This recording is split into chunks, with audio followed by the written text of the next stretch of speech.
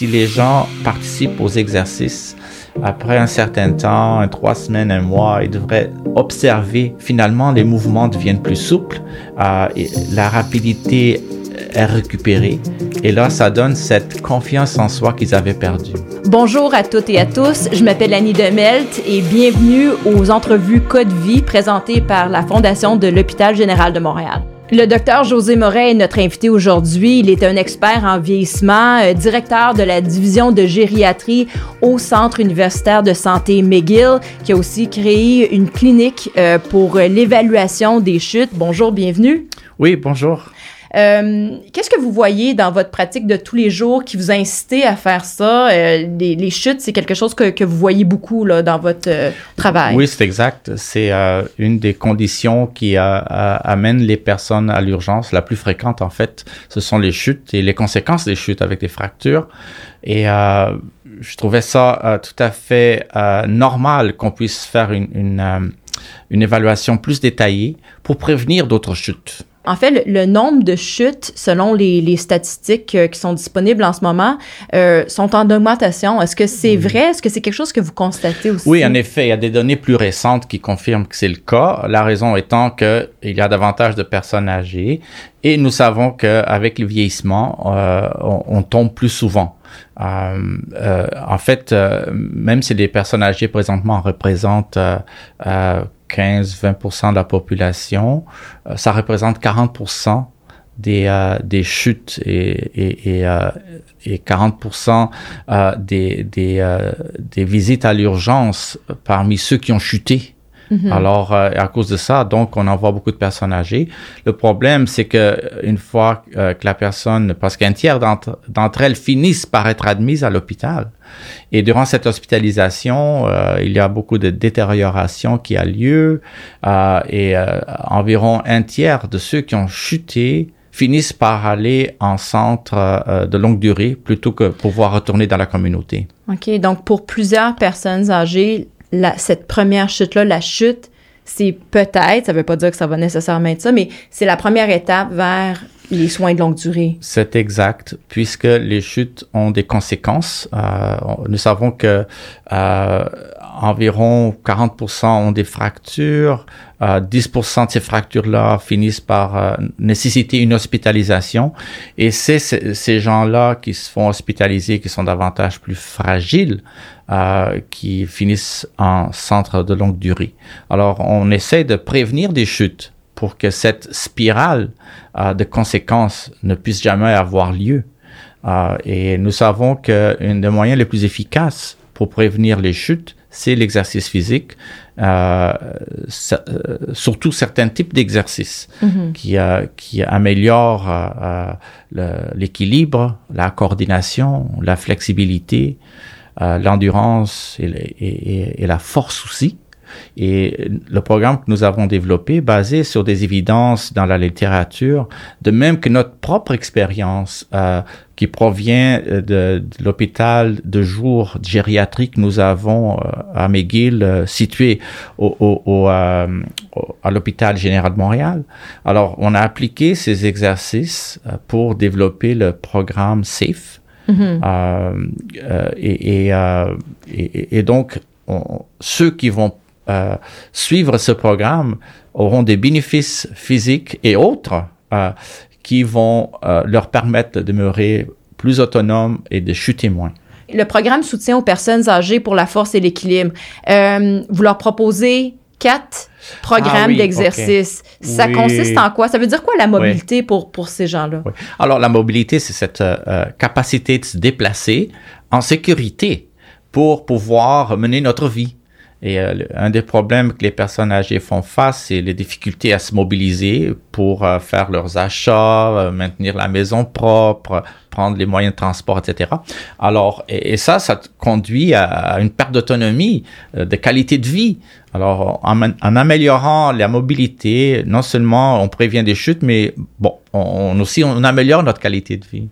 Alors, les exercices, il y en a 5 différents types d'exercices qui doivent suivre. Et pour chacun d'entre eux, il y a 4 niveaux de difficulté. Parce qu'il faut commencer à des niveaux très de base avant de progresser vers un niveau un peu plus difficile, plus exigeant. Ils doivent compléter au préalable un niveau inférieur avant de s'avancer. Alors, ça va de très léger, il y a 4 niveaux, avec une difficulté plus grande. Maintenant, les types d'exercices, il y a toujours une période de réchauffement.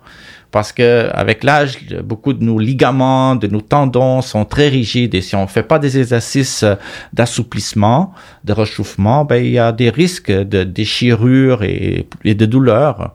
Alors, réchauffement suivi d'exercices qui sont souvent la force, ensuite l'équilibre, la flexibilité pour les articulations et ensuite l'endurance également, parce qu'on a besoin d'avoir une capacité aérobique, une capacité qui nous permet, cardiaque et respiratoire, qui nous permet de faire certaines distances et mener une vie le plus normale possible. Comment est-ce que c'est reçu jusqu'à maintenant? On parle, c'est efficace, vous le voyez dans des projets pilotes, mais comment est-ce que les gens le reçoivent? Oui. Ceux avec qui on a essayé le programme et qu'on a reçu du feedback nous disent que c'est très facile à réaliser parce qu'ils se rendent compte que ça a été fait pour eux, pour cette clientèle âgée vulnérable. Alors, ils embarquent avec beaucoup d'enthousiasme. On a trouvé que s'il y a dans la maisonnée un proche aidant, ça facilite beaucoup. En fait, de façon générale, pour faire l'exercice, si tu as quelqu'un qui t'accompagne, un collègue, un ami, ça facilite notre adhérence parce que le but, c'est de le faire de façon indéterminée. On conseille de le faire 2 fois semaine, si possible 3 fois semaine. Et entre les exercices, on encourage les personnes à se déplacer, à se mobiliser, à marcher, quoi. Nous savons que la marche est très salutaire pour la santé. En fait, je peux vous dire que 80% du bénéfice de la course se retrouve dans la marche déjà. Okay. Et les personnes âgées peuvent pas courir beaucoup, surtout celles qui sont plus vulnérables, de sorte que il y a des grands bénéfices à marcher. Et si on fait en haut de 5000 pas par jour, il y a des bénéfices nets qui sont observés. C'est sûr, si on fait 10 000, c'est encore mieux, 10 000 pas. Mais déjà, à 5 000 pas, il y a des bénéfices. Alors, on encourage les personnes à marcher les journées qui font pas l'exercice du programme SAFE, de faire des marches. Okay. Voilà. Est-ce que, je me demandais pour une personne qui est proche aidante, qui écoute ou qui regarde l'entrevue, et qui peut peut-être se dire, ça me semble intéressant, mais j'en ai déjà tellement. Qu'est-ce que vous leur dites aux proches aidants? Le rôle de proche aidant est exigeant. Mais ce que j'ai observé, il se passe 2 choses. Il y a un effet de feedback positif où la personne âgée se sent mieux, se sent plus positive, encouragée, elle devient plus performante, ce qui permet aux proches aidants de ne plus se préoccuper autant de possibilités de chute et de sécurité, qu'il y a toujours une préoccupation. Être proche aidant, c'est pas juste le temps dédié à des travaux, comme aussi cette constante préoccupation du bien-être, une charge mentale. Alors, à travers l'exercice, il y a ce bénéfice qui s'installe et le temps donné pour participer et encourager la personne âgée à faire l'exercice, on le récupère après. De 1 et de 2, je peux vous dire que ça crée des liens encore plus forts entre la personne qui fait les exercices et l'aidant naturel. La raison, c'est parce qu'il y a de l'activité au milieu de la journée, c'est différent. Et ça crée vraiment des liens, ce que j'ai observé, dans une ambiance relax, propice à fortifier les liens entre les gens. Ça donne des idées de choses à faire aussi. Oui. Ça change peut-être des cartes ou autres. Oui, tout ça. Ouais. Et aussi les bénéfices à long terme que la personne âgée, j'en ai noté, le sommeil s'améliore, l'appétit aussi.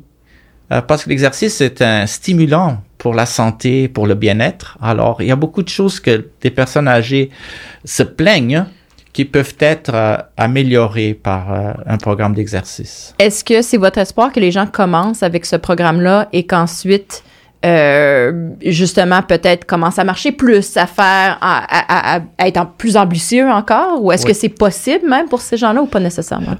Non, c'est possible. Vous savez, même dans les états qu'on dit de fragilité chez les personnes âgées, à travers exercice, nutrition, stimulation, ce qui arrive par l'exercice avec les contacts entre le proche aidant et la personne, on peut s'améliorer et sortir de l'état de fragilité. J'en ai fait des études antérieures avec d'autres types d'exercices plus exigeants que ceux-là, pour une population âgée pas aussi vulnérable, disons. Et là, on pouvait diminuer la fragilité de moitié. Alors, oui, on peut, si vous voulez renverser la fragilité par un programme d'exercice. Peut-être c'est pas possible pour tout le monde parce qu'il y a beaucoup de maladies chroniques. Mm-hmm. Néanmoins, l'exercice, c'est le meilleur traitement qui existe, vous savez. Est-ce que c'est quelque chose que vous conseillez aussi j'ai des gens en tête dans mon entourage qui n'ont pas encore fait de chute, qui, peut-être approchent de 75 ans, mais qui sont pas nécessairement actifs.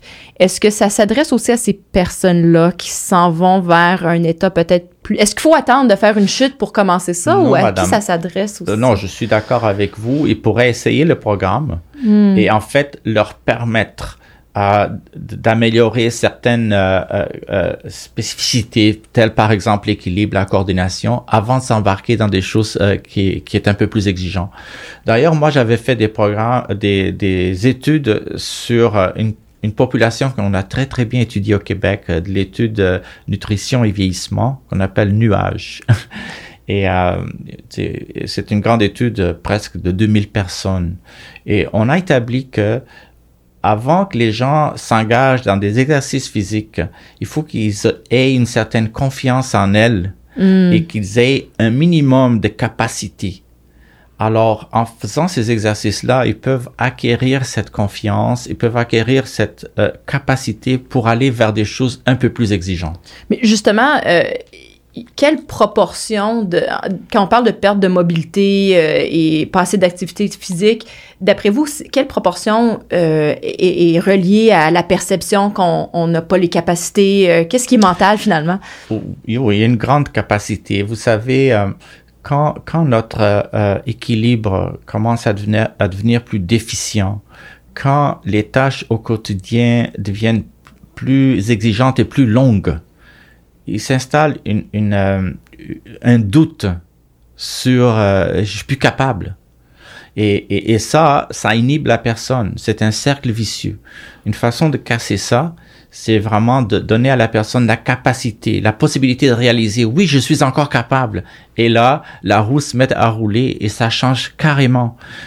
Une des conséquences des chutes, par exemple, et de cette instabilité à la marche, c'est la peur de tomber.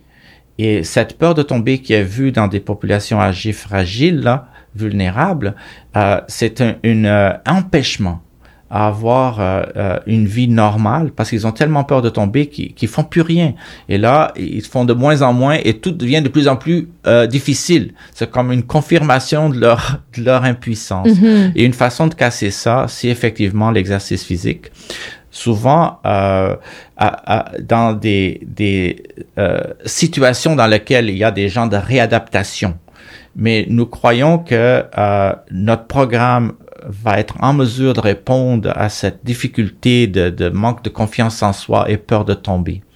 Parce que on a essayé ces exercices-là déjà dans notre hôpital de jour de gériatrie et on a vu que ça porte des résultats. Alors, si les gens participent aux exercices, après un certain temps, 3 semaines, 1 mois, ils devraient observer parce que finalement, les mouvements deviennent plus souples, la rapidité est récupérée et là, ça donne cette confiance en soi qu'ils avaient perdue. Vous commencez avec le Québec, mais bon, ça n'a pas de frontières, là, cette série d'exercices-là. Puis, comme vous disiez, il y a déjà des outils qui existent ailleurs, des suggestions d'exercices pour les personnes âgées ou les personnes plus fragilisées, mais celles-ci qui sont spécifiquement pour réduire les chutes, oui. Ça, c'est très particulier à quelque chose que vous avez développé à McGill C'est exact. L'approche est un peu innovateur, même si les exercices étaient déjà un peu partout éparpillés, plus on les a mieux, si vous voulez, arrangés, structurés.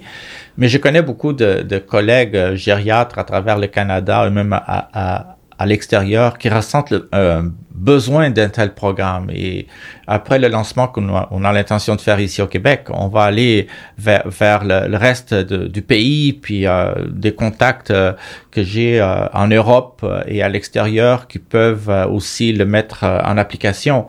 Il y a des moyens pour y réussir à travers des associations de gériatrie à travers le monde que j'ai des contacts, mais c'est un plan, une approche. Mm-hmm. Pour l'instant, nous aimerions le faire au Québec, surtout avec l'aide des différents proches aidants, les associations, la FADOC, même le gouvernement qui peut nous aider, parce que beaucoup de ces personnes âgées confinées à domicile reçoivent de l'aide de la communauté des CLSC, alors que les professionnels des CLSC soient au courant de ces exercices qui vont pouvoir encourager les personnes à le faire à domicile. Mm-hmm. Alors tout ça, ça fait partie d'un plan de déploiement pour lequel aussi la Fondation du Montréal, l'Hôpital général de Montréal participe. Mm-hmm. Parce que tout ça, il y a des frais. Et la Fondation connaît beaucoup de donateurs qui pourraient bénéficier des exercices quelqu'un de leur famille, de sorte que un des partenaires, vraiment le partenaire le plus important, c'est la Fondation de l'Hôpital général de Montréal. OK. Dites-moi, votre rêve, on parlait des statistiques, c'est assez comme c'est bien documenté. Est-ce que vous êtes fixé un objectif?